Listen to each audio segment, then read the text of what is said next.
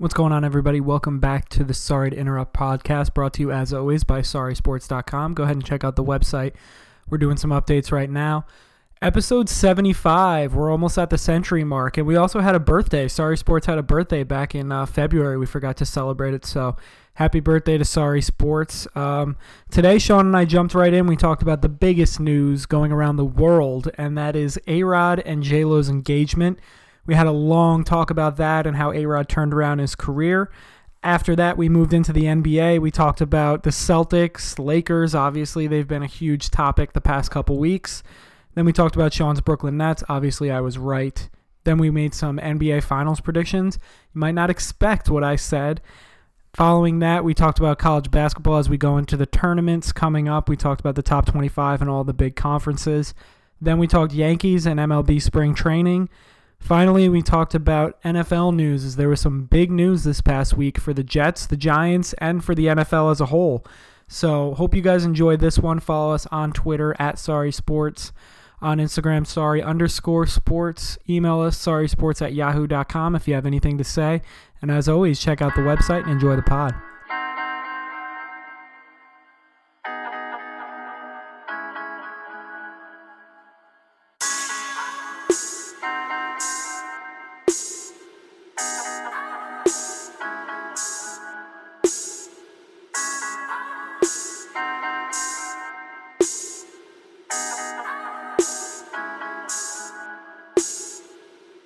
All right, ladies and gentlemen, welcome back to the Sorry to Interrupt podcast. We're here on a Sunday night, doing the Monday rundown a day early because something very special happened last night, Tom.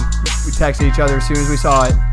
Alex Rodriguez, J-Lo, they're getting married, bro. This is awesome. This is huge. This is almost as big as the ring.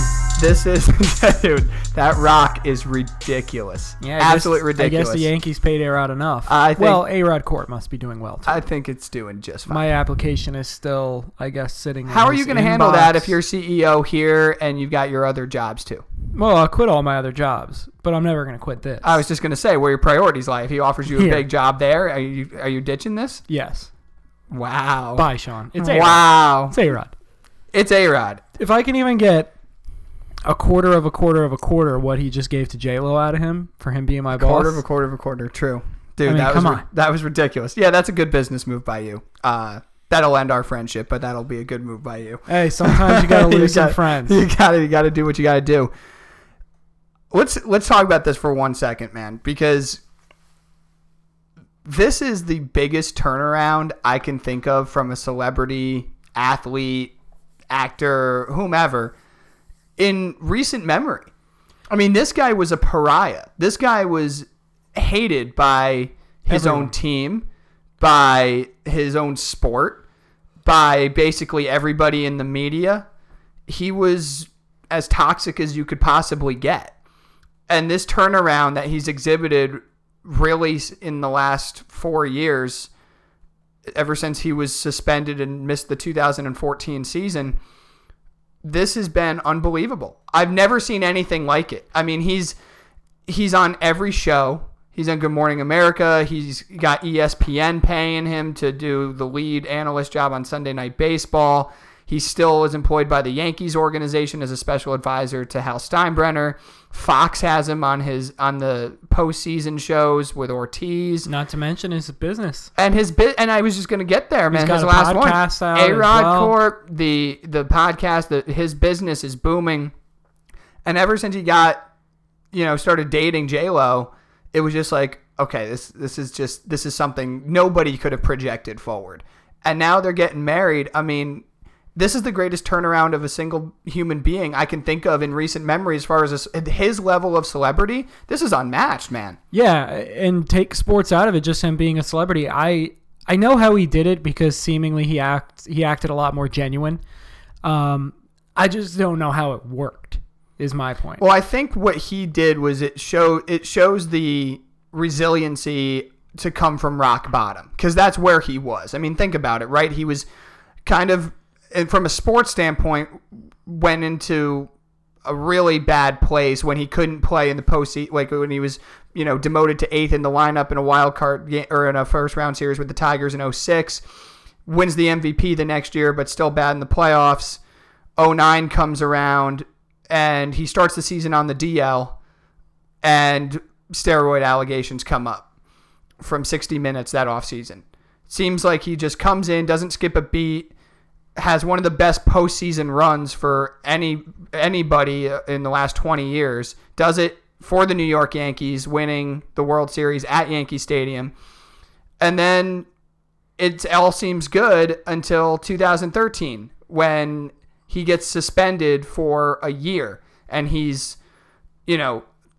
appealing it and suing his own team because the Yankees didn't want him on the major league roster as he was coming back from yet another hip surgery. His team didn't want him there. I mean, we're seeing what's happening with Ellsbury, how the Yankees are basically trying to keep him away. I mean, Ellsbury's not even, a fraction of the player that A-Rod was. And they were paying him an exorbitant amount of money. And then he gets suspended for all of 2014, and he can't have any association with the team. He's gone. And you're like, wow, I mean, how is this going to play out? In 15, any kind of good thing that could happened for him. He hits 20-something home runs that year, falls off at the end of the season. And then in 16, they give him a day. They give him his own day because they ask him to retire because obviously they didn't want the Yankees were going through their youth movement. But in that time, he starts dating Jennifer Lopez, and the Yankee crowd gave him as big of an ovation on his day in his final game. I can't believe it, as they gave Mariano Rivera, Andy Pettitte, and Derek Jeter. Yeah. And you would never have thought of A-Rod in that class, but it's happened. Well, yeah, the turnaround is just so incredible that not only would he have gotten a day like that, he wouldn't have gotten a day at all. And that's the thing. Like a year and a half before that. I don't think it's ridiculous to think he's going to get his number retired. I think he will. I think that there's going to be an Alex Rodriguez day in the not-too-distant future. Probably this season. And and he's going to have J-Lo. And the thing that I think has helped him the most here, let's just go from the Yankee side and then in the big picture side. From the Yankee side, Derek Jeter, their icon, who was, A-Rod's kind of quote-unquote rival for all these years, goes and buys another team and basically has nothing to do with the Yankees now. And then A-Rod steps in and is showing that genuine personality that you alluded to earlier by saying, I want to be so involved with this organization. I care so much about this organization.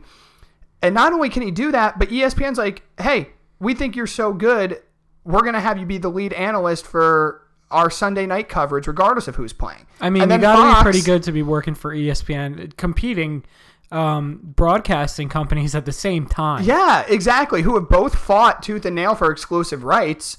I mean, Fox has had the World Series now going back 20 years, and A-Rod's right there is one of the lead analysts in the studio, which we know how those studio shows are now, especially what TNT's done with the NBA.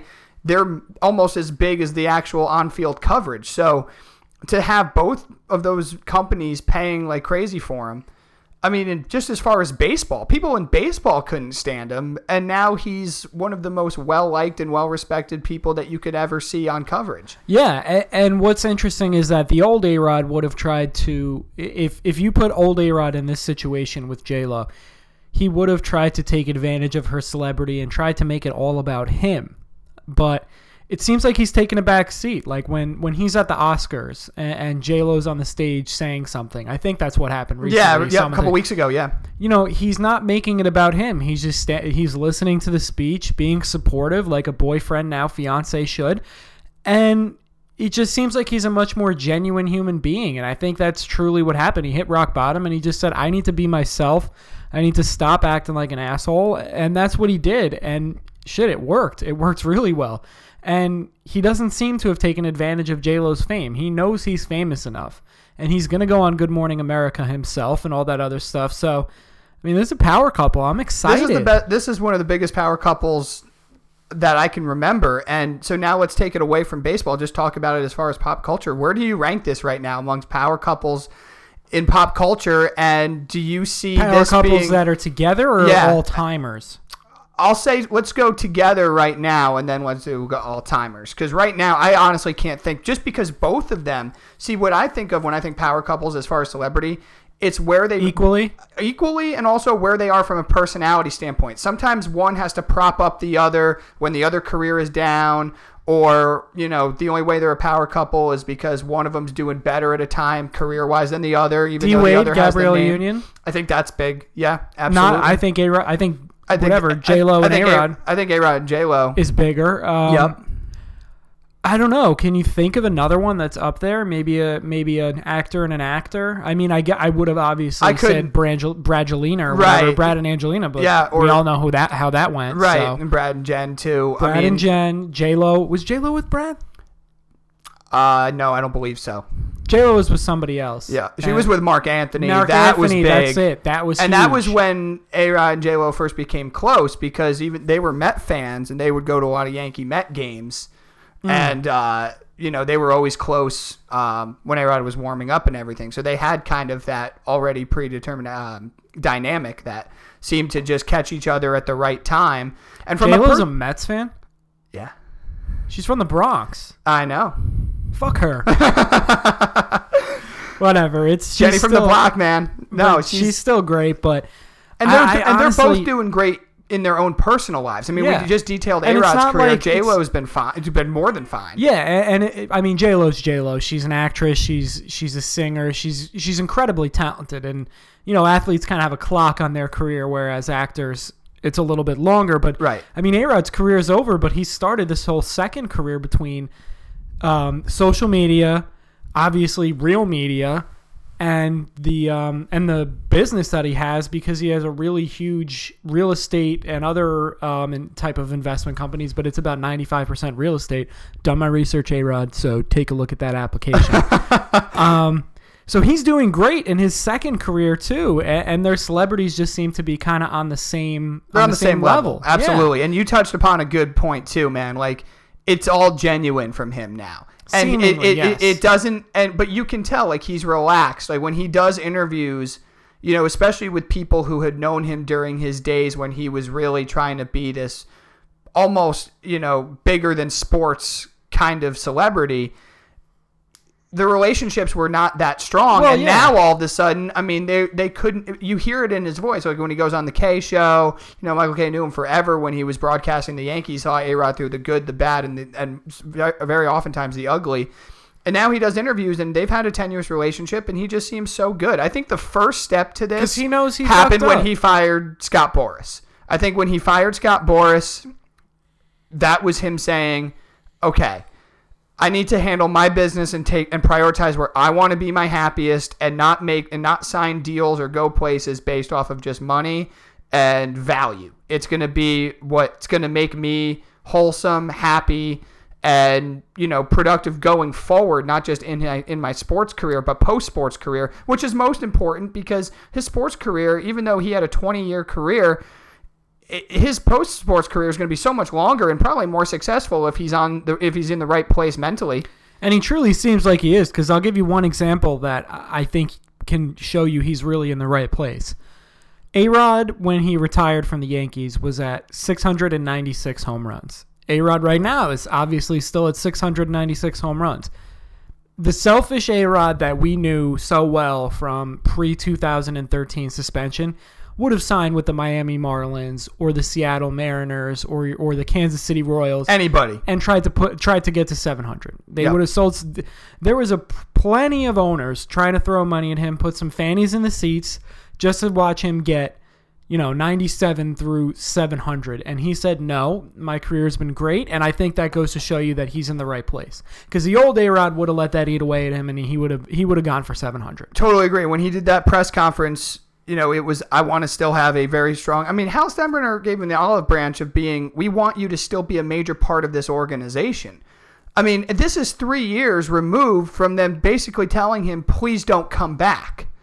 Yeah, man. That 3-year turnaround is absurd. Really magnifies the turnaround. And in his personal life, J-Lo, who's been through, her fair share of power couples and relationships and drama and headline news, was probably in an equally same place. Maybe not as publicized. I don't think she had any kind of issues the way that A-Rod did or any kind of negativity. Would you say Swiss Beats and Alicia Keys is up there? I'm thinking about power couples.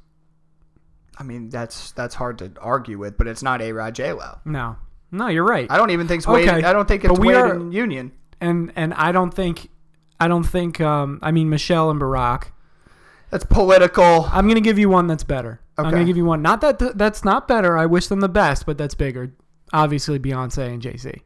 Yes, I don't know how we've overplayed them. I think the fact that we're talking in live time here on a pod, and sometimes some things slip your mind. Yeah, I think Jay-Z and Beyonce is the top of the line. Yeah, no doubt about it. And it seems like even Kanye through there, and Kim. Yeah, Kanye and Kim is interesting because he writes that song "Ecstasy." Robert Kraft in the massage parlor.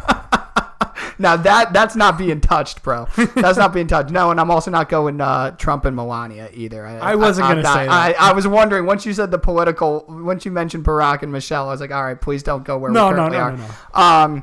No, I think So right now, I would probably have to put Jay-Z, Beyonce, probably go Kim and Kanye, and then I'd probably throw A-Rod, J-Lo right in a happy third place. D-Wade and Gabrielle probably right below them. Yeah, and listen, if we forgot... Because even though D-Wade's one of the best basketball players of all time, he's a Hall of Famer. He's not right now, which is... And also, I want to see what he does in his post-NBA career. I mean, he has very good plans. He's a visionary. He's incredibly intelligent and forward-thinking. So I think he's going to have a lot of success off the court, but...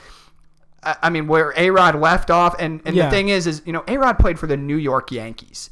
That's the hallmark sports franchise, with the exception of the Dallas Cowboys, I think, and maybe the LA Lakers, in all of American sports. Definitely in baseball. No, definitely. Miami Heat, you're in South Beach. It's glamorous. It's fun. You've won some titles, but it's not New York City. I think if he did that with the Knicks or the Lakers, then maybe things would be a little bit different. Yeah, and the other thing before we move on is that we're talking about people that, A-Rod's engaged to be married, and the other people we mentioned are married.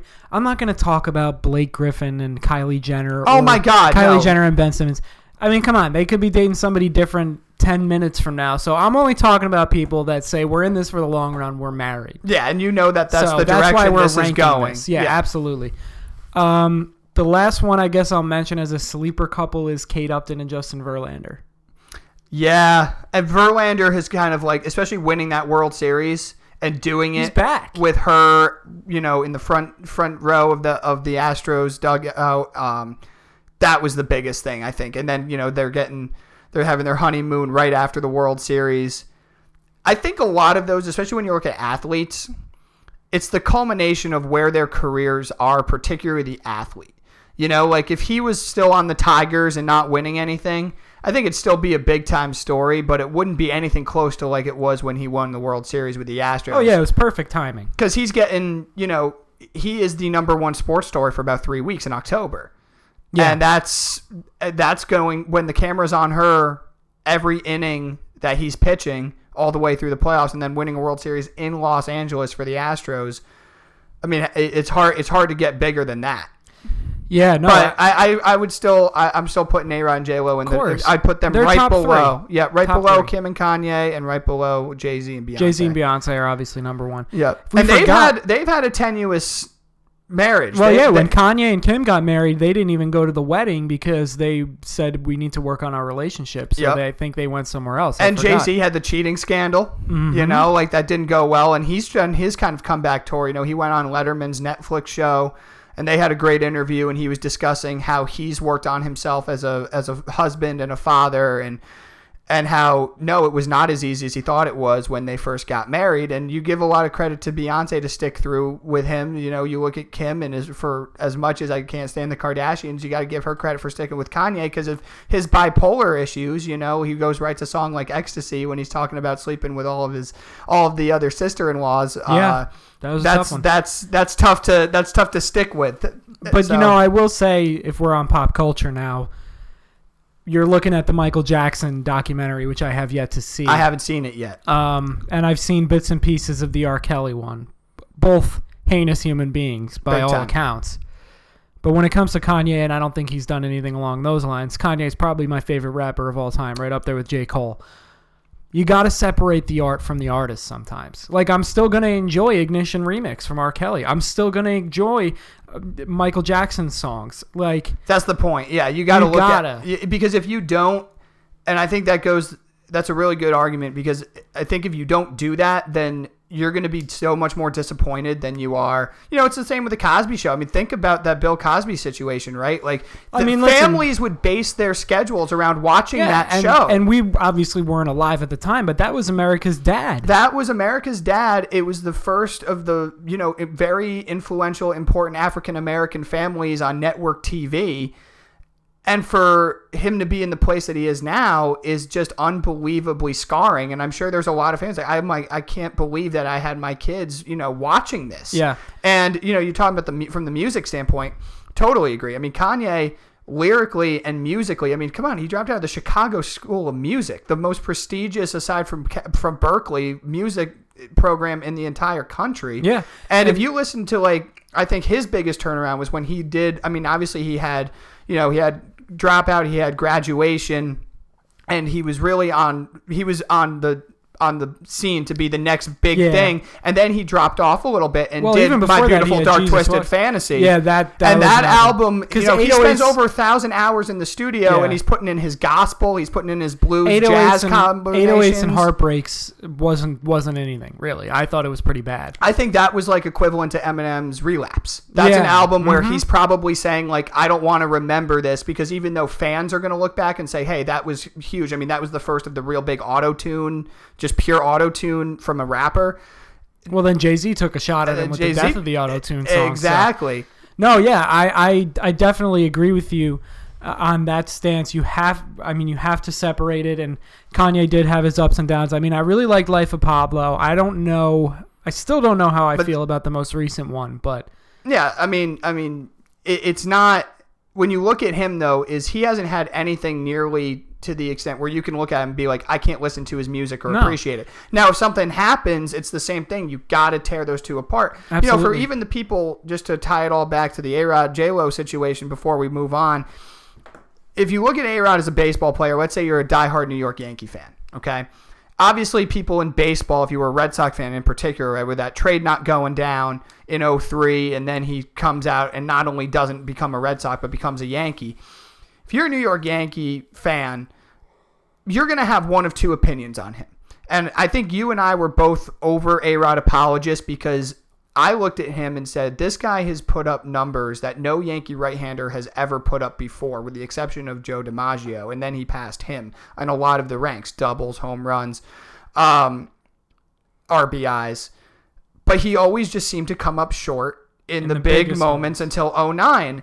And it was, you could make a very good argument that Posada didn't hit in those series, Jeter didn't hit in those series, the starting pitching was really bad. But when you're the hallmark player, when you're the prime attraction, if you're getting demoted to 8, I mean, that is rock bottom as far as not just life, but that's your profession. You're the best in the sport. I mean, that was like LeBron's 2011 finals, like it's hard to get up from that. When he's posting up JJ Barea. Right. And he's stopping him. Yeah, it's the exactly. exact and same you just thing. get that you hit that mental wall where it's almost like you can't crawl out of it. And then 2009 happens, and they don't win that World Series without him. And since you and I have been fans, I mean, they don't even go to that World Series. No, definitely not. Much less win. The Twins series, the Angels series where he was unconscious, and even though he didn't have a great World Series, he wouldn't have been there without him. And when you look back at that time, I felt so good for him. Obviously we were raised on the late 90s, early 2000s Yankees, but we were a little young to really like talk that way. We just knew our favorite players, and now retrospectively we can look back and talk about how great those teams were. But I think a lot of fans that were growing up in that time that were maybe a few years older than us, they couldn't stand A-Rod. Yeah. He was probably the anti-Yankee. He was everything that Jeter wasn't. He was everything that Bernie Williams wasn't. Or let me rephrase that. Jeter was everything that A-Rod wasn't. Like that pristine kind of clean image, nothing caring about other than winning, diving into the stands, that kind of thing. And A-Rod's just, he seems like that kind of almost how we feel about Machado, right? Like he's going to loaf to first. He's not, all in. He seems like he's a me guy. And then 2009 happens, and I couldn't feel better for him. But there were times even after that, I'm like, dude, this guy's not going to be remembered as a good Yankee, and it's so sad because he just can't help it from a personality standpoint. If you just look at him as the baseball player, you separate person from baseball player, fantastic, but it was really hard for some Yankee fans to like him because of how he was. And then it turns out within the span of 3 years, okay, he's suspended. He misses the whole year. He's out of sight, out of mind. Comes back in 15 on kind of this fairy tale first half, has the Yankees as a first place team and making a wild card game. And then in 16, the Yankees try to start this youth movement because the veterans aren't playing the way they were. They ask him to step away, and they easily could have just been like, we're cutting you, man. We will pay you the money, but we got to move in a different direction. They give him his press conference. They give him a day where his family's on the field with him. And then they say, you get to continue to stay in the organization. I mean, our accounts were that he was one of the major reasons that Miguel Andujar became a top Yankee prospect. Because he was down watching him in the minor league campuses. He's not just a name. And saying, this is a guy you can't let go. This is going to be a star. Yeah. And from just the baseball mind, you hear him on Sunday night broadcast. You hear him on Fox. There's nobody that knows more baseball than Alex Rodriguez. Not at all. And he says it on his podcast, I have my doctorate in baseball. And I agree with that. And his name it's not like he just has his name on the door in an office wherever the Yankees offices are. Like you said, Andujar, he's really making a contribution to the Yankees as well. So, I mean, I've been sitting here thinking about it while you were talking. When you talk about celebrities, period, whether it be an artist, an actor, an athlete, or just anyone that's a celebrity, I can't think of a better comeback, honestly. I don't think I guess you could talk Mike Vick. Probably not, because his celebrity is not nearly as huge. No. I can't think of a better comeback than this. I can't either. This is unbelievable. And this is a guy that, just to sum it up and summarize it, this is a guy that from probably Texas years, so what, 2002, 2001 through 2013, every possible move he could have made was the wrong one. Fast forward from 15 on to now, every move he's made is the right one. And it's not only the right one, it's like he's hitting the lottery with every single decision that he makes. Oh, yeah, he's hitting a grand slam every time. It's absolutely incredible. So congratulations to the number 3 current power couple that we can think of, Alex Rodriguez and Jennifer Lopez. Yeah, and give us a tweet if we're if you guys can think of something else. If you can think of a better power couple, let us know. I'm glad I remembered Jay-Z and Beyonce. That would have been bad. But Kim and Kanye, I mean, that's hard to dispute just because of the power that both of those celebrities possess. But now let's move on to even more sports as we bury that. That was a fun combo, man. Lovely. Thanks, A-Rod. All right. NBA time. Yes, sir. The Celtics have rebounded quite nicely since 7 days ago when they lost to the Rockets at home. Kyrie Irving says we took a long plane ride that was very much needed. I don't know how long that'll last, but they went into Golden State and just dismantled the Warriors. The worst loss of the Warriors in the Steve Kerr era. Then they go and they win on a Gordon Hayward game-winning jump shot against the Kings, and now they just take down the Lakers last night. What are you looking at from the Celtics, man? I mean, this is a big-time turnaround in 7 days. I was right all along. I told you they were going to figure it out. It's been 3 days. But no, I just think that maybe that plane ride did help him out. You're stuck in a box flying across the country for 6 hours. You got to talk things out. And they seem enthusiastic, They're not. You look back a week ago at tape, and there was no high fives. There was nothing. Now everybody's cheering for each other, and they seem to have some real camaraderie. Whether or not that continues, we'll see. But right now, I think they're just in a lot better of a place. Clearly, it was never about talent. We never once said this team isn't good enough. But I just think they're in a really good place right now, and hopefully they can keep it going. Yeah, I mean, I'm taken from this, and I'm saying I don't know how sustainable it is because every time it seemed like they're starting to put things together, they take a step back. I think what they have to do is they have to kind of play the role of the Eastern Conference Warriors. And what I mean by that is forget about talking about free agency. Forget about talking about where Kyrie's going to go, just like the Warriors with Durant. And just embrace the fact that you don't know what's going to happen, but for this year, you're together and you're trying to win a ring. And all personal vendettas aside, okay, Kyrie's not a leader. We've understood that. We figured that out. That's something he's trying too hard to do, and it's not his thing. Maybe there's certain guys on that team, like a Marcus Morris, some of the other veterans that are, probably, rolling their eyes when he's trying to make a speech because that's just not him. It doesn't matter. When he's on the court, this team should not be 0-6. This team should be 6-0. and right up there with the Bucks and Raptors in the Eastern Conference. Let's see if this little West Coast run propels them to be that team to beat in the East, which we predicted was going to happen before the season.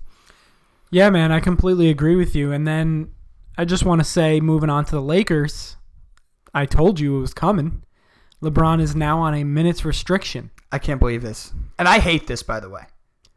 I mean, listen, maybe he's really hurt, but then he would just sit out, right? That's what I think. This is such like a cop-out for the Lakers. Like, the only reason people should still come to watch the games is LeBron James. LeBron James has to play. I told you this was coming. And especially if you're not going to make the playoffs and you do have that extra, 5-6 weeks where you don't have to play, then just play your 40 minutes a night now. He's got to get ready for Space Jam. And, dude, it's in 2 years that movie comes out. I know, he's shooting it now. He's fine. He can do that in his sleep. Dude needs to play. That's not fair to the Laker fans who are showing up. He's the only reason to go watch the Lakers. And it's not fair to the road fans either, to the cities that he's going to. Listen, he's the I attraction. agree with you, but right now they need to lose as many games as they can to have that draft pick look. Isn't it like the highest they can go is 7? Well, I think they can get to 4 if they lose a few more games and they get a little bit of luck and a couple other teams. That's hard to bank on. But what's funny is the Pelicans have the same record as them right now to this minute. It's crazy going back to when they won the title in 2016. All the moves LeBron has made just seem like it's already on to the next chapter for him. And clearly he didn't think this out well enough, because the Lakers I was going to go through all the Lakers transactions just to rattle them off to you since signing Kobe Bryant to that crazy extension between Mozgov and Russell and all that shit that happened. And there was a lot more than that. It's just, you got to look at this franchise and say, what the fuck are they doing? Like, this is an absolute joke. And I know the Lakers are probably, fighting for 1 and 2 greatest franchises of all time with the Celtics in the NBA, but they're a joke since their last title in 2010. And I've never experienced in my life something that it literally hinges on one thing that is not a certainty so much as I do in sports. If Anthony Davis comes there, the Lakers are in good shape. If Anthony Davis doesn't, the Lakers are fucked. That's it. Period. LeBron's career, unless he asks for a trade, is basically over in terms of winning titles and winning championships, and the Lakers are a shit show. If they get Anthony Davis, we can talk about it. They'll probably be a 3 or a 4 seed next year, and maybe they put some pieces around it. But it's just so crazy because the guy's not even a free agent. You have to have the best deal on the table for the Pelicans to take it. And I don't think they will. And it can go it can either go, depending on how this goes, it can either go wide left or wide right. There's no middle for this. I just think it's crazy. No, dude, you just detailed that perfectly. I couldn't agree with you more. The uncertainty around this is really mind-blowing. And LeBron James, I really agree with you, man. There's no way he knew how bad this was going to be. No, I mean, you're trying to patchwork a roster together of Rajon Rondo, JaVale McGee, you've got Kentavious Caldwell-Pope, you bring in a Michael Beasley who doesn't even make it through the year. I mean, they drafted Mo Wagner. The guy hasn't done anything. They haven't given him the chance. And they haven't given him a chance. They tried Ivan Zubac, who's a good young center. That didn't make any sense. All the signings they made didn't make sense. And my thing is this. This just goes to show that LeBron is clearly on to the next chapter in his life. He's been in the league 18 years. Well, there's also shows. Oh, go ahead. Every single move he's made when it comes to free agency, if you look at the last 2, was a very calculated decision. Yes. Based on winning, right? So LeBron goes to the Heat. He knows that he's the greatest player in the league. That was his college. Right? Yeah, we'll call it his college. But look at it this way. He knows he's going to have, at the very least, Dwayne Wade and Chris Bosh in their primes. Right. Okay? That's a winning decision. Then he sees that, okay, Dwayne Wade's fallen off a little bit. I want to go back home, bar quotes. And Chris Bosh is Chris Bosh. But basically, I want to go back to the Cavs. They have an open max contract. And I know at the very least I'm going to have Kyrie Irving and the number 1 pick as a trading chip to get another top 20 guy. So they go out and get Kevin Love. That's another winning decision. He goes from a good situation to a better one in terms of winning. Now you look at this situation with the Lakers. He didn't make that decision based on winning championships. No, and we know that. I've been saying that the whole time. Because if he wanted to win a championship, he would have either stuck with the Cavs and figured it out with Kevin Love and gotten another guy there because the situation was a lot better cap-wise, or he would have gone to the Sixers or something Absolutely. like that. So the Eastern Conference would have meant a lot because I think because how smart he is to fuel your argument further. Exactly. Not to mention the Eastern Conference. He knows how much harder it is to win out West than it is to win in the East. And so obviously this decision was made for Space Jam 2. His businesses are out there. Exactly. Clutch Sports, when it's the next I know chapter, he's not it really technically is a part of, but we know what's going on there. Yeah. I mean, obviously his name's. He's got the 2 houses in Brentwood. When he retires. Yeah. I mean, that's where he wants to be, and that's what I think is, as we're going to transition into the Warriors in a second. But it's so interesting to see what Durant does because he's kind of blueprinted his career out of the LeBron James model, just not going back to his original place. But obviously that Cleveland connection was sentimental because, he grew up in Akron. I don't know if you knew that. So, didn't know that. So Durant, I don't see going to the Wizards. But no. What I think is just amazing is LeBron is just, he said he activated playoff mode. I think that's kind of like it's kind of like a self-fulfilling prophecy. Like I think he's trying to just tell himself that to get him through this. But you can see in just his body language and demeanor really all season, it's just not the same as it has been. And I think to speak to your point, if he wins with the Lakers, that's the icing on the cake. That's gravy, man. That's not why he's there. Now, I don't think he enjoys losing. I think this has been a horrible season for him, both personally and on the court. They're starting to show the signs of decline. This is going to put a major monkey wrench into his legacy because he's going to miss the playoffs in totality, which none of the great players that he's linked up with have ever done, except for Kareem. But that was as they first traded the year. entire team. That was for his him. first year with the Lakers. Yes, and then after that, it was finals and Western Conference finals every single year. But no, this is crazy, and I want to see what Durant does with the Warriors because I think he's gone. I think they know he's gone. And now, what's your decision? Is it you've won your titles? You're now in your 30s. You want to go be where you could be the biggest star that you possibly can and be the East Coast version, or maybe you want to take LA away from LeBron and go to the Clippers, or you go to Madison Square Garden and play for the New York Knicks, which I know is your hope. But then maybe he says, his entire "Listen, business in New York." Exactly. So I'm hoping so. Yeah, right out of Silicon Valley. So then you're saying, okay, but he's a little different dude than LeBron. He seems to have, you got to remember with LeBron, he's been with the same girl since he was 16. He has his kids. All he wants to do is go home, drink wine, entertain in one of his houses, and then go watch his kids play. That's really all he wants to do. Durant's single. He's, a weird kind of guy. He seems to have this animosity with the media, whereas LeBron seems to be all cozied up with the media. And I don't know if New York City's A team is the best fit for him. And if it's about basketball and now going to win, because I think it bothers him a lot that people tell him that, or there's this perception out there that he joined an already super team and won. Are you leading me to the Brooklyn Nets here? I am. Oh, come on. Or the Los Angeles Clippers. Go to a team that can either you can create, which is the Knicks or Clippers, where you can bring another top free agent with you or two, or go play for a young team that is already really good, and you don't have to be. He'll get plenty of publicity, and his business will do fine in New York, but he's not going to have the expectations on him in Brooklyn that he would with the New York Knicks. And I don't think that can be discounted. His personality does not scream orange and blue.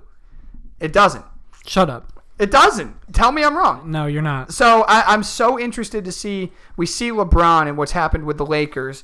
And I think Durant is so sensitive to how he's perceived by NBA people and fans as to why, his winning with the Warriors means nothing. And I also think he really hates the media. I think it really bothers him that LeBron is so close with the media and that he seems like he gets all the shit. So if you're going to go play for the New York Knicks, that could be a very tenuous and very, a very uncomfortable dynamic. So I'm so interested to see how he wants to move his career along and what he's going to learn from LeBron and what he's not going to learn from LeBron, or how he's going to differ from LeBron. Because personalities couldn't be more different. Personal situations couldn't be more different. But I think they both really care about their legacy and just what's your legacy going to be. All right, so Kevin Durant, if you listen to the Sorry to Interrupt podcast, Sean just gave you a pitch on why you should go to Brooklyn, basically. Yeah, I mean, it's not just the net thing. I mean, honestly, it's just his personality. Like, I think the Clippers would make a lot of sense too. I just think he would have to bring people with him, and the question is that what he wants to do, or does he want to go put a young team over the top and be the number one guy? That's the question that I can't answer. We know which one LeBron is. Mm-hmm. We don't know which one KD is. Absolutely. So speaking of your Brooklyn Nets, since I talked you off the ledge, as I should have, the Nets are 3-0. They are. Good wins, too. Taking down the Dallas Mavericks. That was a big-time win. And then just handling business against the Hawks team the other night. The Hawks are feisty. They're a good young team, and they're really fun to watch. They're playing really well lately. And the Nets win by 2 in Atlanta. I mean, it wasn't super easy, but that was a win where it showed, Dinwiddie coming off the bench and scoring 23 points. He's had an unbelievable year, and it's great to have him back. You were right. It seems like they're starting to figure things out a little bit, but now they're about to embark on a really tough trip. Well, I'm glad they turned it around before that. Yeah, they're hosting the Pistons tomorrow, which is which is one of their final home games, and that's a big spot for the Eastern Conference playoff positioning because the Pistons have been actually really good lately. Yep, and they're 6 and the Nets are 7. Yeah, and that's just percentage points because the Nets have played more games. Mm-hmm. But then they go out west and they're playing teams of the like the Oklahoma City Thunder and the Portland Trail Blazers. We'll see what Laker team they're going to play. They're going to have to go play a lot of teams that are very well cemented in the upper half of the Western Conference. So it's going to be very interesting to see what they do. This is going to be make or break time for the Nets. But those wins that they had to get this past week, those were encouraging. Speaking of the playoffs, I'm just going to rattle off the top 8s right now. So you have in the Eastern Conference, Bucks 1, Raptors 2, Sixers 3, Pacers hanging around at 4, Celtics at 5. I think they're going to jump to 4 by the end of the season. Pistons 6, Nets 7, and the Heat and the Magic are essentially tied for the 8th spot, and I'm really rooting hard for the Magic. I would like to see D-Wade in his last ride in the playoffs, though, but I want to be right a little bit more. Much more important to you. Absolutely. So moving on to the West, we have the Dubs at number 1, obviously. Nuggets very close in the number 2 spot. The Rockets climbed up to number 3. Well, real quick on that Nuggets-Warriors matchup, the Nuggets just got run off the floor on Friday night. I turned that game off in the third quarter and went to bed. That was one bad. Of those. That was a classic Warrior game. They were moving the ball so well. Klay Thompson took like 5 dribbles and had 39 points. Yeah, it was like the Warriors just said to themselves, there's no way that we're letting this team come in here and take first place from us. No, not at all. So after that, like I said, Rockets at 3, Thunder at 4, Trailblazers at 5. I knew the Jazz were going to find their way in there at some point. Mitchell's playing a lot better at 6. Clippers are hanging around. I can't believe this. 7. They've done everything that they can to get out of the playoffs. Well, they're in it now, I think, for sure. Spurs at number 8. Would really like to see that Kings team in there at number 9, but they're pretty far back. Yeah, they've been on a bit of a slide lately. That was a tough loss to Boston last week. I think if they won that game, you'd be feeling a lot better about them. But now they've, I believe, lost 4 in a row or something like that. So it's, they're a young team, but they've, who knows, maybe they'll surprise us and come back and find their way in the 8th spot. But either way, their future's bright. Absolutely. Plus Bagley got hurt, and that's a 2010 guy. That's so brutal. I don't think. I can't believe how good he's been. By the way, I honestly did not think that was going to be the case. Not at all. He's not Luka, but he's been damn good. Yeah, no doubt about that. Last thing I will say before we talk about the playoffs a little bit further, you were right on this one because I was a little nervous a few weeks back when the Knicks won like 3 of 4. The Knicks only have 13 wins, and they have the least amount of wins in the league. Dude, they're so fucking bad. I love it. They're so bad. By the way, did you see what happened today at the Garden? I know they lost. Well, that is absolutely what happened. But a fan got banned from the Garden because as Dolan was walking out of the arena, a fan goes, "Sell the team," and Dolan approaches him and just says to him, like, "That's rude. Like, you can't say that." He's like, "Well, that's my opinion."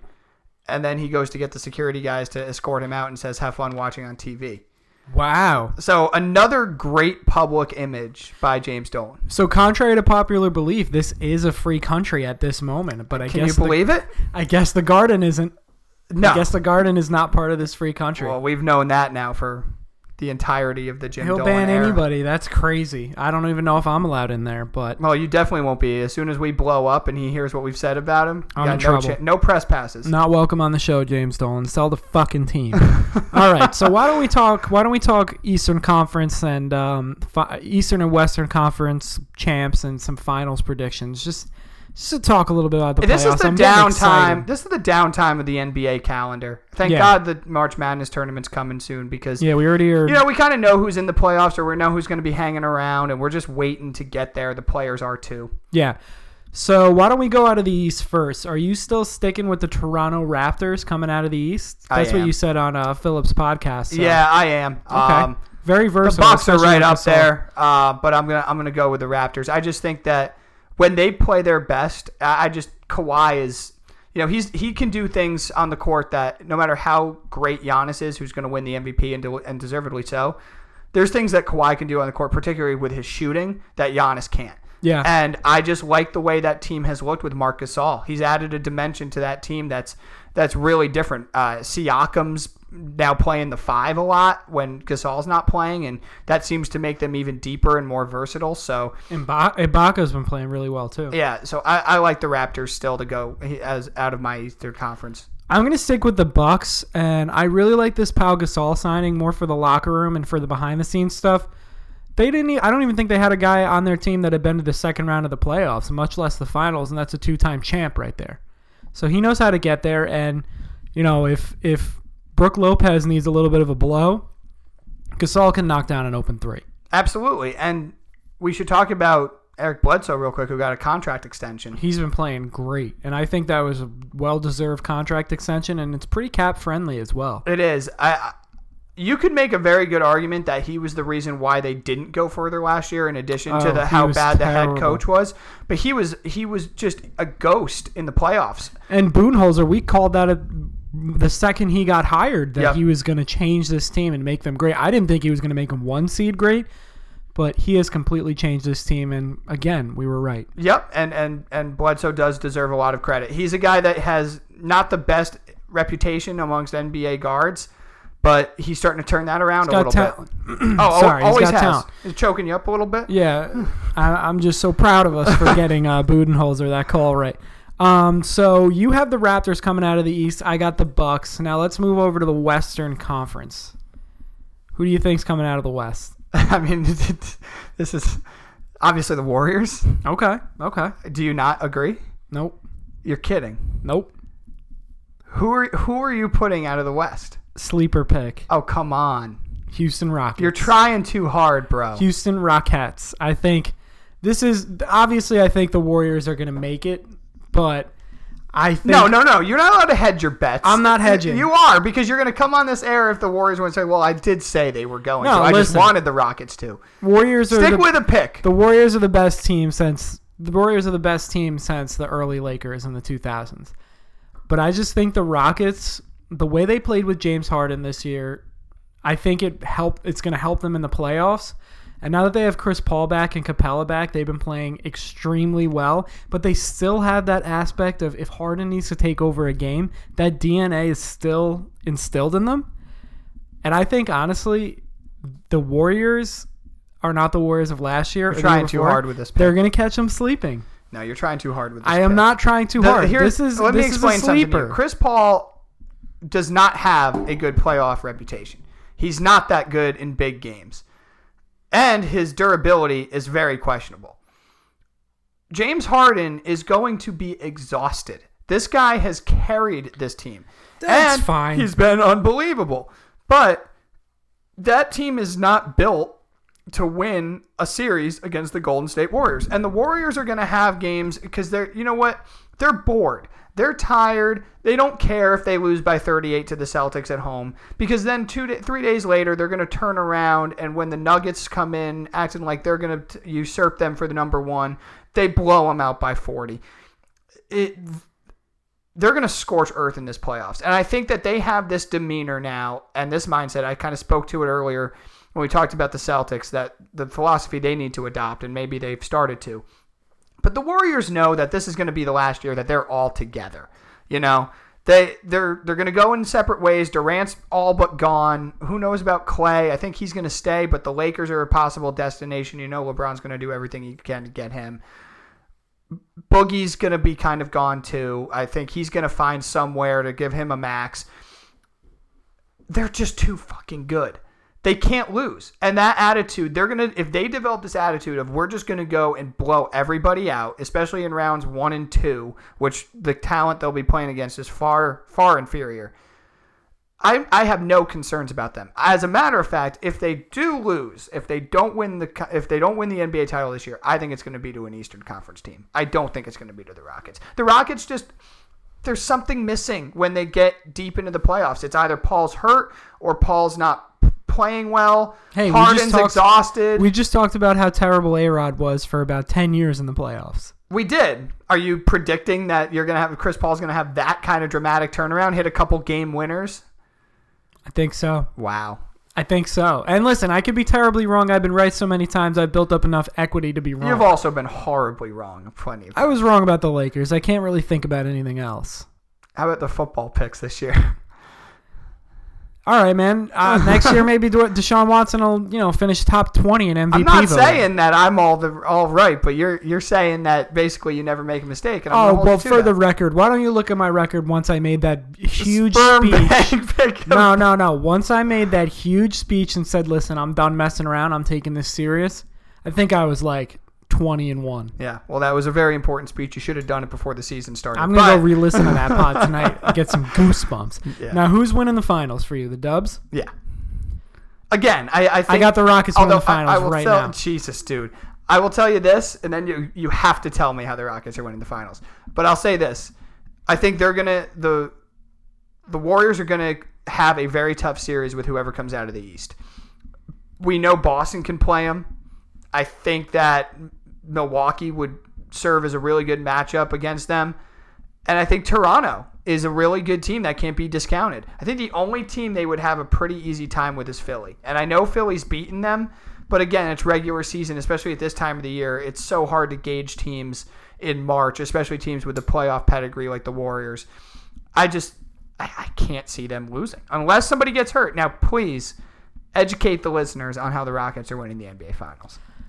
Well-rested Chris Paul, a different and a higher level playing James Harden, who not only can he get you 50 points on any given night when he needs to, but he can go back into that facilitator role. Their defensive metrics are pretty good this year, especially when Capella's in the lineup.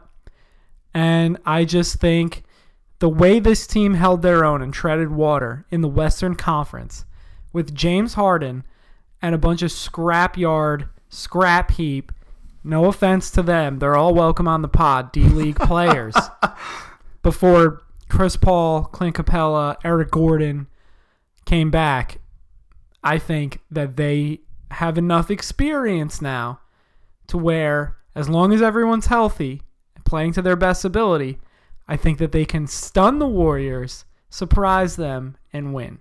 And they're going to win against the Bucks, Raptors, Celtics, or Sixers too? Yes.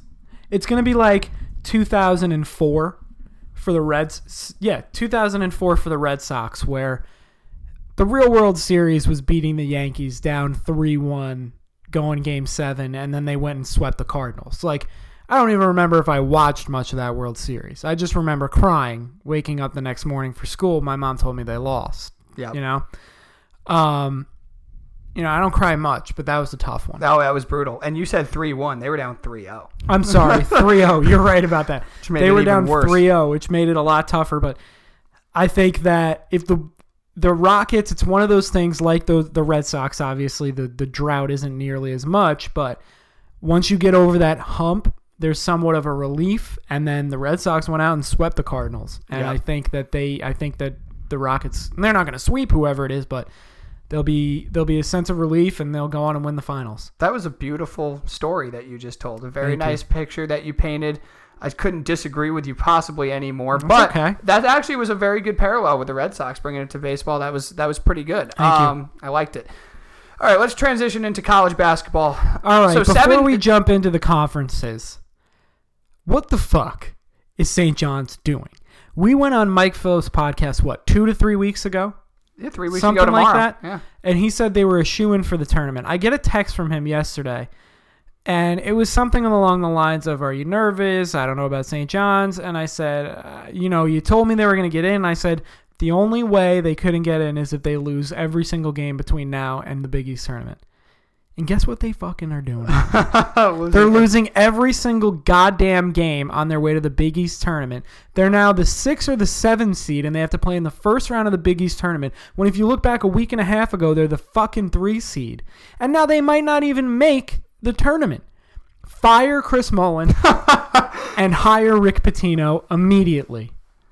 You almost went and got him before he went to Louisville, but you wouldn't give him a private jet. Give the guy the fucking private jet and hire him. Park it in the fucking parking lot for all I care. Give the guy the jet and hire a guy that knows how to coach. I'm sorry, Chris Mullen's by far the greatest basketball player to ever go to St. John's because they didn't get Kareem. That's another story. That's for a good another story. day. Yeah, that's good history. He's an NBA Hall of Famer. He was on the Dream Team. This, that, and the third.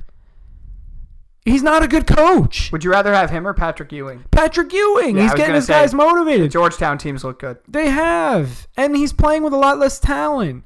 St. John's has Shamori Ponce, who was an ESPN 100 guy. They've also got Mustafa Heron, who was an ESPN 100 guy. I mean, they've got transfers that were all that. Justin Simon, he went to Arizona before this. Marvin Clark, he went to fucking Michigan State. Who the hell does Georgetown have except for Mac McClung, who's my favorite player in college basketball? But, I mean, come on. What the fuck? They're not playing discipline.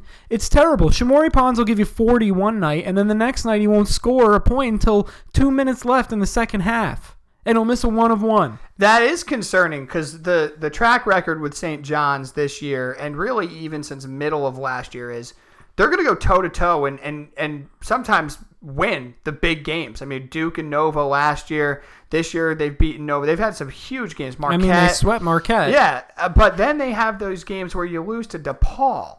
Or, you just come up so empty. They're playing DePaul in a few days right before the Big East tournament. No, in the Big East tournament because regular season's over now. Yeah, you're right. I'm sorry. If they lose that fucking game, don't bring them up to me ever again. I didn't bring them up. I understand. I went there. I bleed for the Red Storm, blah, blah, blah. Don't ever. Until Pitino has that private jet. Well, you're going to have to keep that control to yourself because you're the one that brought him up and ambushed us talking about the other games. So that's on you, brother. All right, that's enough. So there's your St. John's rant. We'll see what happens this week in the Big East tournament. Don't hold your breath, Johnny's fans. Okay. There were some big games this week, but we're going to talk about some of the games also that just concluded regular season that were of note in each conference. In the ACC, dude, number 2 Virginia closes out the season with a 73-68 win against Louisville. I know they have a scarlet letter on their face from what happened last year, getting run off the court by a 16 seed. But this team is unbelievably good. And I know we talked about it with Mike on his pod 3 weeks ago. If you haven't listened, check it out, even if some of that stuff is a little outdated. But that was that was a situation in which you're looking at Virginia and just say they weren't that healthy. They were missing their best player. They were missing another good player, and they just got rocked. You know, they got punched in the face and could never get back up. They have their best player, Hunter, who's going to be a lottery pick, and he can get you a bucket. Yeah, and Kyle Guy too. They can shoot. And this team, they play in the best conference, in my opinion. I know the Big Ten's probably deeper, and the SEC top heavy is really up there too, but. The ACC, I mean, you're playing Duke. They swept Duke, or they only 2 losses this year where they got swept by Duke. They beat UNC twice. They've beaten Louisville. They've beaten everybody else that's gotten in their way pretty easily. And this team's going to finish as a 1 seed unless somehow they go out early in the ACC tournament, which I don't see happening. I don't know if I'm going to pick them to win the tournament. I'm not sure if I'm going to pick them to even get to the Final Four. But this team's clicking on all cylinders right now, playing with a lot of confidence, and they have a lot to prove, especially Tony Bennett from what happened last year. Finally, the marquee matchup last night, round 2 of UNC Duke. There was talks that Zion was going to come back. That was squashed real quick on Saturday morning. They're going to hold him out until the ACC tournament, and understandably so. But let's not take anything away from North Carolina, man. They got to win again. They sweep Duke for the regular season, this time in Chapel Hill on senior night, 79-70. And this North Carolina team is ranked 3rd. The ACC is loaded. I mean, you're going to have Virginia, Duke, and Carolina all as possible 1 seeds, especially if Duke wins the ACC tournament. Which they very well can. So, especially if Zion's healthy. Could you imagine 3 number 1s out of the ACC? I know, and we were talking earlier about how the SEC is right. I think that's a pipe dream, but I don't think it's out of reality. No. I mean, at the worst, they're going to have probably 2 1 seeds and a 2 1 seeds and a 2 seed. Oh, absolutely. Yeah, no, and we were saying the SEC is right up there with them, but they've blown them away in the past couple weeks. And the only other number 1 seed is going to be Gonzaga. Right. Yeah, and honestly, you know, we always question how they are come tournament time because of just the competition that they play. But 2 years ago, they were in the national championship game. I don't worry about Gonzaga as much as I did in the Adam Morrison years or earlier. Well, now they've hit that breakthrough. They've been in an NCAA title game, and I think that does a lot for confidence because they know they can do it now, especially the head coach, Mark Few, who is one of the best coaches in the country every single year. How that mid-major has turned into just a juggernaut for the last 20-something years. Moving on to the SEC, I couldn't believe this. I was watching this game during the day. Number 5 Tennessee loses at Auburn, who was just we predicted Auburn based off what they did in the beginning of the season before conference play. They looked so strong. They're so athletic. They're so deep. And then they kind of just fell off. They fell off a cliff. I don't even know if they're going to make the tournament. I don't know either, but I think this win really helps. And I think if they get 1 or 2 wins in the SEC tournament, they'll sneak in as like a 10 or 11. You know I love Bruce Pearl. Big cheater fan. That was a great win. Yeah, they shot the lights out. I don't know what they were from 3, but I know it was a high percentage, and that's how you're going to beat a team like Tennessee. Yeah, especially in the second half. You're not going to be able to go in the paint. No, and Admiral Schofield had a game yesterday, but it was just, I mean, they just couldn't close out that game. And I think, what's tough about watching those kind of games and which is going to be really fun to start watching these tournaments is in college basketball, that home court really matters, especially in the last game of the season. Like, they want nothing more, those Auburn fans that packed that gym yesterday, to beat Tennessee.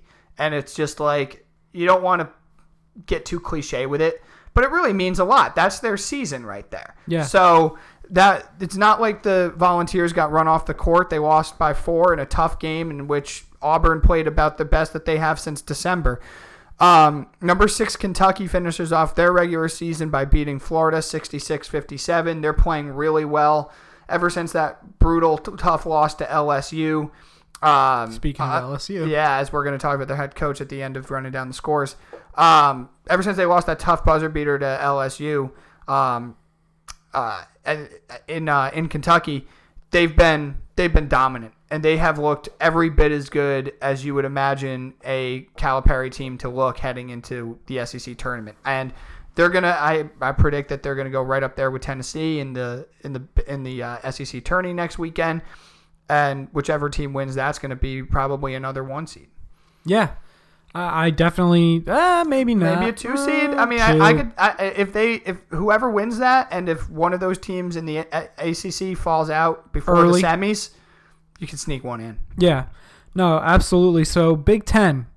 What are we thinking? Fucking Michigan State, man. They are the weirdest team. They lose to Indiana last week, and I'm shitting on them, and I'm feeling great about how I feel about Izzo and them, and then they just complete a season sweep of the Michigan Wolverines, this time at home at East Lansing. They just have their number.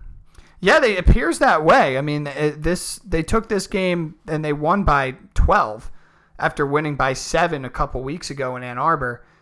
And they played about, honestly, it sounds so cliche and it sounds so obvious, but this is about as good as they've looked. The 2 games that they've beaten Michigan, that's as good as they've looked all year.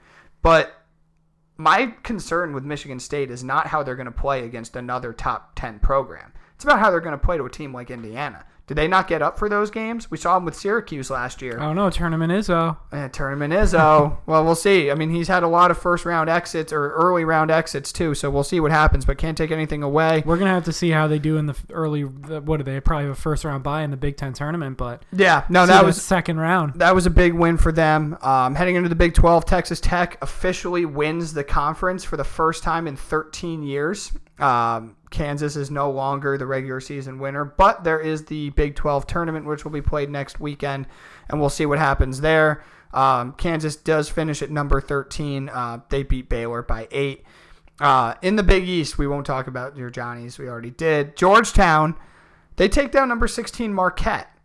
How do you feel about Marquette going into the Big East tournament? And then on the other side, Villanova, who was 23, falls to Seton Hall 79-75. Where do you see the top 2 teams of the Big East, Marquette and Villanova respectively, doing in the conference tournament? Are they a lock to face each other in the final on Saturday night? And where do you see them being projected to go 7 days from today on Selection Sunday? I think Villanova will probably sit at like 4. Ooh. What do you think? I'm thinking like 5 or 6. 5 or what are they? Number 15 in the country, but they were 23. Villanova was 23 and they just lost, so they're going to fall out of the top 25 heading into the Big East tournament. Now, if they win the Big East tournament, it's a different story. But where do you see them doing in the Big East tournament? I think Nova's going to win the tournament, and I think honestly, I think that what's it called? Marquette probably goes out after their first game. Because they have a lot of Marcus seniors, but Howard is just their best player. But can't you see him getting hot and just carrying them? Or I could see him not getting hot and them losing by 10 in the semis to Creighton or something. Yeah, absolutely. So probably not Creighton. Probably more like Xavier or. I don't know. Xavier just went 500 after their fucking win last night. Like 70 years in a row, they've been 500 in their conference. They'll probably lose to like a Georgetown or something like that. Yep. And then where do you see them being selected as far as the seeding next week? Well, if I feel like they're going to go out early, they're probably going to be like a 6 or a 7. Yeah. In the on Selection Sunday, which I cannot wait for. Oh, so, we'll obviously be doing a pod next Sunday. Yes. So why don't we talk about the American? I'm gonna everybody say your prayers that St. John's figures out a way to fucking make it into this tournament. I don't even care if it's a playing game. Well, Houston wins the conference, and they look freaking good. Yeah. Their really only challenger is going to be Cincinnati, and I don't think Cincinnati is anywhere close to the talent level of Houston. And I think Houston's poised to make another Elite 8 run. This team is that good. Yeah. They are really good. And they can't be diminished by the talent that they play. Just a quick disclaimer, UConn did play their final game of the regular season this year and won. Wow. There's a lot of work to be done on that Clap team. it up. Yeah, a lot of work to be done on that team. Well, let's see what Hurley can do. The other thing I will say before we move on to our Will Wade story is I'm excited because Murray State made it into the tournament. They punched their ticket. Ja Morant had 36 points in the final game, and that's just exciting because I want to see probably a top 5 lottery pick play in the tournament. You always want to see that. You want to see Ben Simmons not doing shit.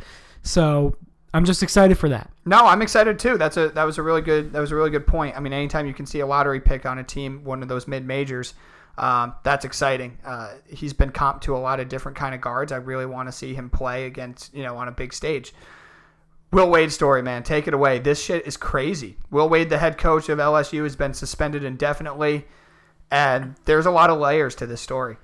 FBI caught him on a wiretap, I believe, saying, well, get something done or blah, blah, blah, obviously referring to paying players. LSU's having their first decent year since Tyrus Thomas and Big the Baby 06 Davis. Yeah, 06 team. And of course, there's a little bit of payment behind that. Bleh. Can't even talk. I'm so scared about LSU. Yeah, you're getting choked up today. And they must really have a lot on the guy because Miller's still coaching. Yeah, Miller seems like that whole thing last year. I don't blown know how out of proportion. No, I just don't know how he got out of it. Something's got to be being taken care of with him. Will Wade doesn't have the cachet that a Sean Miller does, and definitely not what a Tom Izzo does. So, what do you think happens from here? Will he be allowed to coach in the tournament?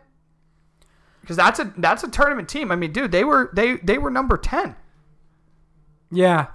No, I don't think he will. I mean, if you're going to get suspended indefinitely, unless they can prove for sure that there's no evidence against you for paying players, no. Why would he be allowed to coach in the tournament? It's nuts. This could be a killer to the LSU Tigers because that's a really good team. They're not Kentucky good and they're not Tennessee good, but they are up there. They've already beaten Kentucky and Lexington. I'm very interested to see what happens here. This is a big time deal. And are there more coaches that have this against them? Is there even more? Is this FBI wiretap going to segue into more coaches? That's my question. I don't know, man, because they had it was almost like the what the hell was the name of that list with the steroid guys on it? Oh, the Mitchell Report. The Mitchell Report, where you were thinking everybody and their mother was on this list, which there was a lot of guys on it. But then nobody got in trouble for it, so it's whatever. And I don't want to jump to conclusions like we did last year when you saw your Bleacher Report alert go off and it was huge coaches, and you're like, oh my God, Coach K his legacy's ruined and this, that, and the third. And then you find out that it's Sean Miller and Will Wade, and it's that's really not that big of a story. So exactly. I'm not going to make any predictions or any conclusions. I'll have to talk to my sources on that one and get back to you on that, my college b-ball sources. Follow through for me, man. Come on. But I don't know. I'm just going to take it for what it is. If you're suspended, clearly there's some evidence against you. Absolutely. I couldn't agree more. And this couldn't be a worse time for LSU to have this figured out. They would have much rather would have had this happen back in December. Yep.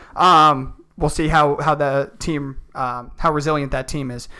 Okay. College basketball is handled. Let's just do a quick baseball rundown before we get into the NFL.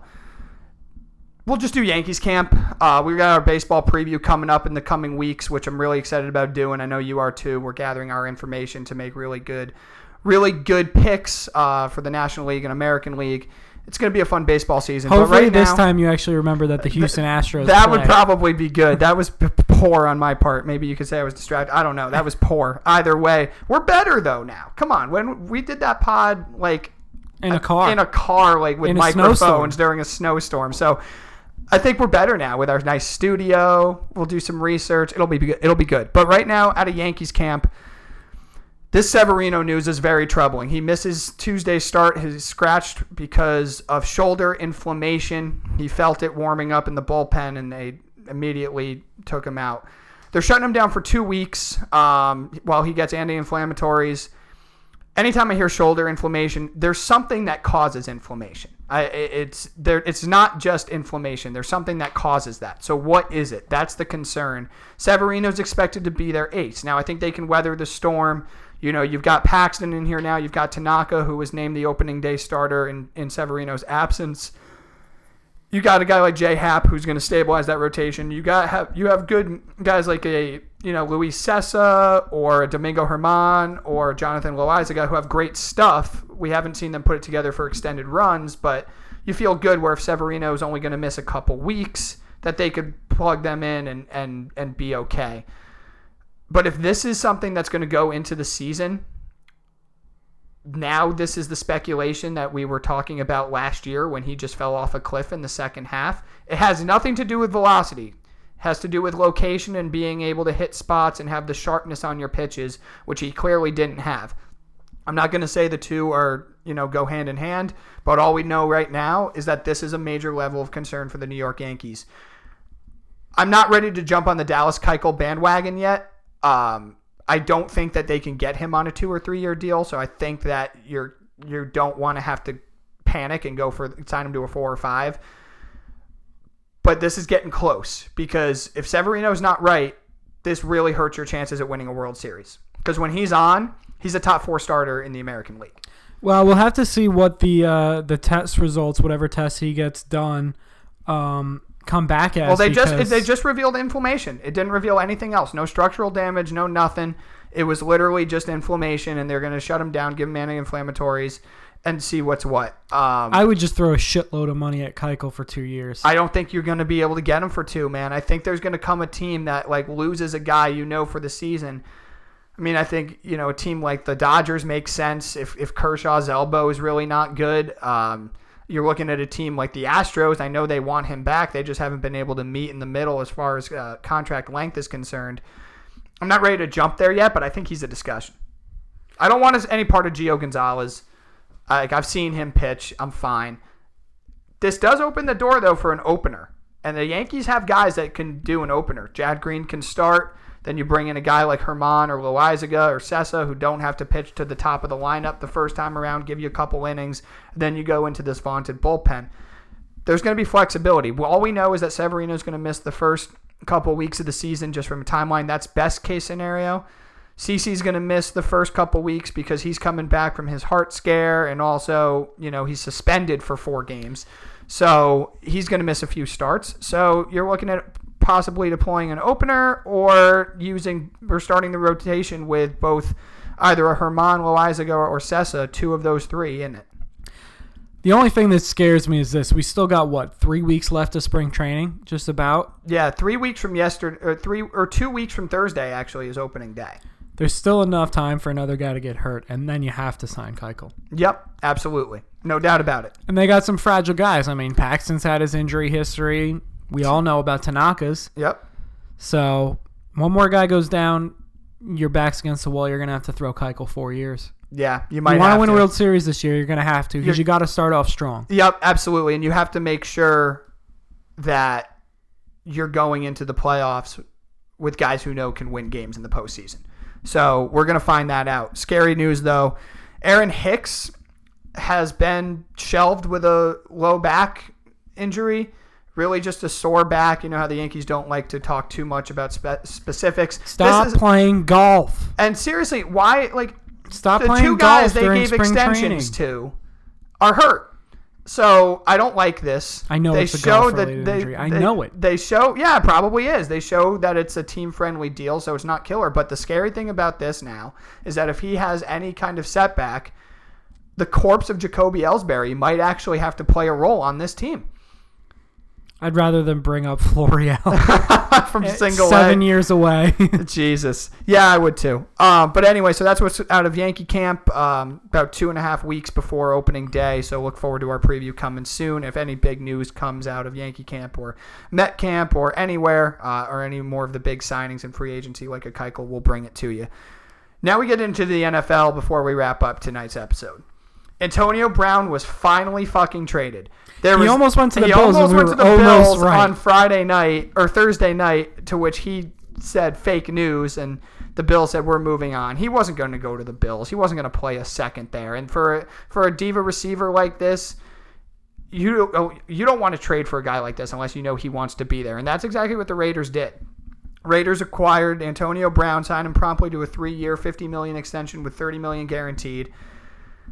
And they only traded a third and a fifth to Pittsburgh. Clearly, that was the best trade that the Steelers could have gotten, which is nuts to me. But it just shows. I'm extremely happy that my Jets weren't. Shows how toxic he is. Because if you're only getting a third and a fifth for arguably the best receiver in the league, that shows something. Yep. Now, I'm going to tell you this, and we've shit on him all year, and in some cases very justifiably so.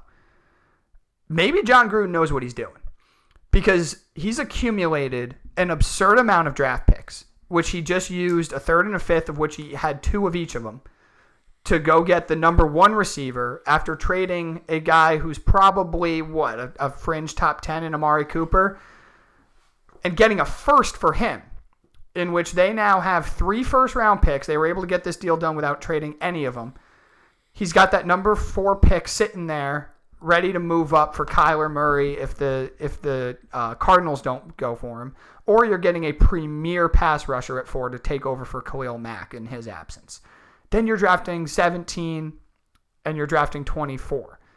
That's really good. And they have all these second and third rounders too. I think he has a plan. He's crazy. He's out of his mind. But I think we might have to start giving him a little credit. This was an incredible posturing job by John Gruden. Should we open up the airwaves to him? Should we welcome him on the pod, or are we still anti-Gruden?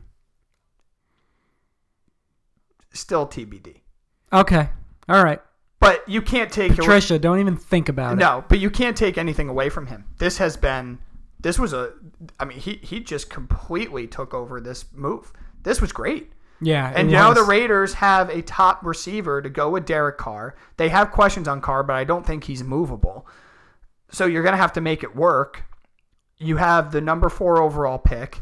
You have 2 others in the top in the first round that you can use to move. Dude, they're set up. Yeah, I would like to see if they would give the Jets a little something for maybe just to move up one spot. I don't think Nah, they wouldn't, because the Jets aren't going to take QB.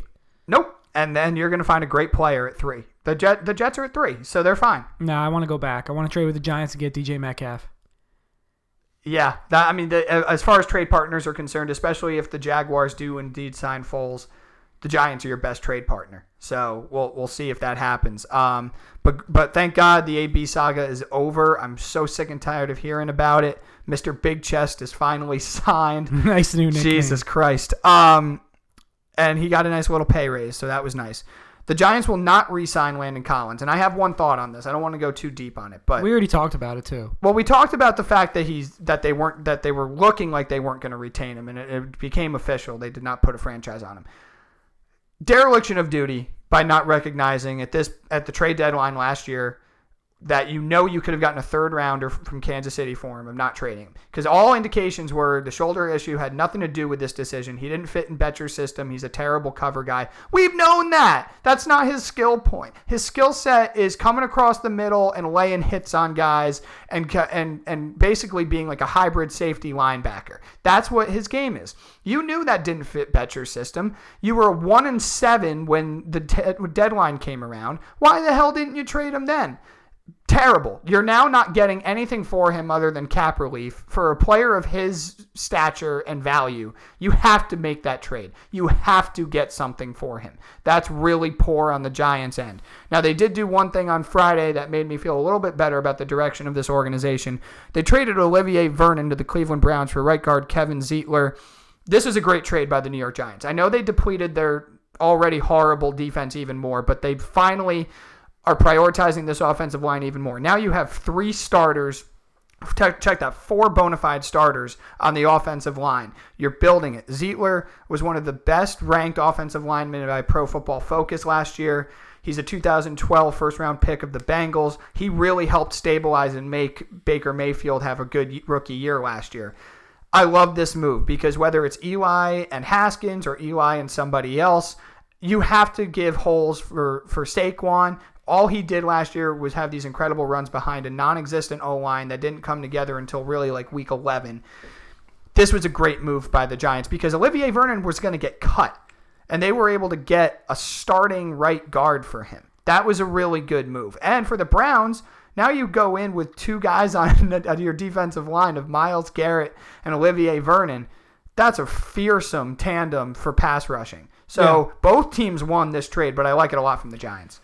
I'm just happy to see that Shea can get a couple holes to run through because everybody, they're breaking down the tape and they're like, oh, all of his runs that were broken plays that he just turned into a touchdown run. Well, he didn't have any fucking holes. No, nothing. They're like, he doesn't run well between the tackles. Well, there was no holes for him to run between. None. Because there was no tackles because they sucked. Absolutely. So, really good move by the Giants, and it looks like your Jets made a deal today with the Oakland Raiders. This is massive, and I love it. So, they trade a 5th-round pick for, I don't know how to pronounce his name. You want to help me out there? Osemele. We won't go with the first name because I don't know how to pronounce it, but you're still welcome on the pod. 2-time Pro Bowler, bona fide starter, and it's a left tackle. Which is one of the most important positions on the field. Yep, Protect absolutely. Darnold's blind side. I'm telling you, man, you're in a really good position right now and heading into this offseason. This was a great move. The Raiders probably wanted that cap relief, and they wanted that extra 5th-round pick that they just gave up for Antonio Brown, so both sides win there. Real quick piece of house cleaning. The Chiefs released Justin Houston. He's going to be a great fit for wherever he goes. The Giants and Jets both make sense. We'll see if either of them throw money at him. Real quick Jets talk heading into free agency, which starts on the 13th. So let's see, today's the 10th, so on Wednesday. And then all hell breaks loose. So what do you want your Jets to do just from free agency? Let's discard the draft and speculations on moves based off that. Let's just go into free agency and trades. What are you looking for the Jets to do with this abundance of money that they have? I want a pass rusher for one, because they have $90 million in cap space. I want a pass rusher for one.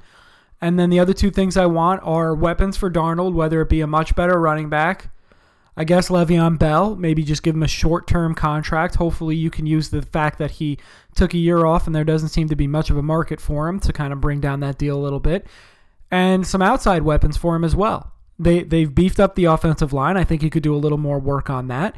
But you need to get Leonard Williams some help on the pass rush. Your secondary is fine. Between Marcus May, Jamal Adams, Morris Claiborne, and what's the guy from the Rams that they got? Whatever, Trayvon or whatever his fucking name is. I can't think of it off the top of my head. I can't think of it off the top of my head, but Tremaine Johnson. Oh, there you go. Tremaine Johnson. Yep. Who had a horrible year. But maybe his second year will be better. You signed him to a big contract, so hopefully. I just want a pass rusher, some offensive line help. Those two should be prioritized, and then going a little bit further down, because I think you can find weapons in the later rounds when it comes to wide receivers and as well as running backs. I'd still like them to get another wide receiver to go along with Robbie Anderson and a banged up neck issue Kinsey Enunwa and Curse, who's probably on the back nine at this point. You have two possession receivers. Yeah. Curse and Enunwa are both possession receivers. You need somebody that's going to stretch the field and run routes that's going to help Darnold get the ball downfield. Definitely. Robbie Anderson's a straight vertical threat. He's a one-trick pony. That's this is a big tight end draft as well. Yeah. So maybe you can get a tight end in the late rounds. You don't have to throw money at one. Maybe one that can actually catch the football. That'd be nice. But yeah, I would like them to go after some weapons for Darnold and some offensive line help. And obviously a pass rusher, unless you're sure as shit that you're going to take one in the first round.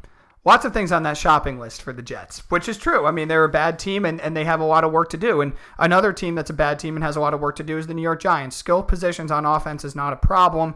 For whatever Odell speculation, obviously, if you keep him, you're elite. If you lose him, you're going to lose, obviously, an elite receiver, but you still have talent. They're not going to lose him. No, I don't think so. But I think they are open to trade him if the right deal presents itself. They got to address the cornerback situation really badly. I mean, Eli Apple didn't pan out and they traded him. Their secondary was abysmal this year. I think they're going to target. I'd love to see Trey Flowers. New England is not going to franchise him as a defensive end to come in and stabilize that pass rush, especially now that you lost Vernon, who was the only semblance of pass rushing they had. The secondary has to be the main point of concern right now, because if they do go quarterback in the draft, which I hope is where they're going, they're going to have to make sure their secondary is a lot better, because it is anemic right now, to say the least. So you target some corners, you target a safety. I really like Boston, the safety there from Arizona, who doesn't look like they're going to keep him. He's a guy that knows Betcher's system very well and has been successful in it. And he plays much more of the style of safety that the Giants like, more so than Landon Collins did. They have a lot more cap space now because of the Vernon and Landon Collins departures. So I'm very interested to see what they do. But secondary, defensive line have to be the top ones. It looks like they're prioritizing the O-line. They'll continue to beef that up. Their skill positions are fine, but that defense is really bad. So that's what I'm hoping to see from the Giants this week. I can't believe we're already in free agency, man. It's nuts. I know, it's crazy, but that about wraps up this pod. So we will be back at some point next week, maybe later in this week. Yeah, I think it's got to be later in this week because a bunch of moves are going to happen, I'm sure, in the NFL that we'll have to discuss. Baseball previews coming up soon, and then also next Sunday is Selection Sunday, which means we got to bring a show to you guys. Yeah, absolutely. We'll be doing a little bit of a preview for the March Madness that is about to come. So. You want to fill out some brackets on the air, something like that? Like talk about who we've got in the maybe we'll do like a team bracket, a Sorry Sports bracket, where me and you can discuss it and then go over what we think's going to happen. I mean, obviously, I'll take the head on that one because I did have Michigan going on in the Final Four. It's no big deal. And I think you had Virginia winning, so good call on that one last year. Fuck you. But that about wraps this one up. Everybody have a good night. Take care, guys.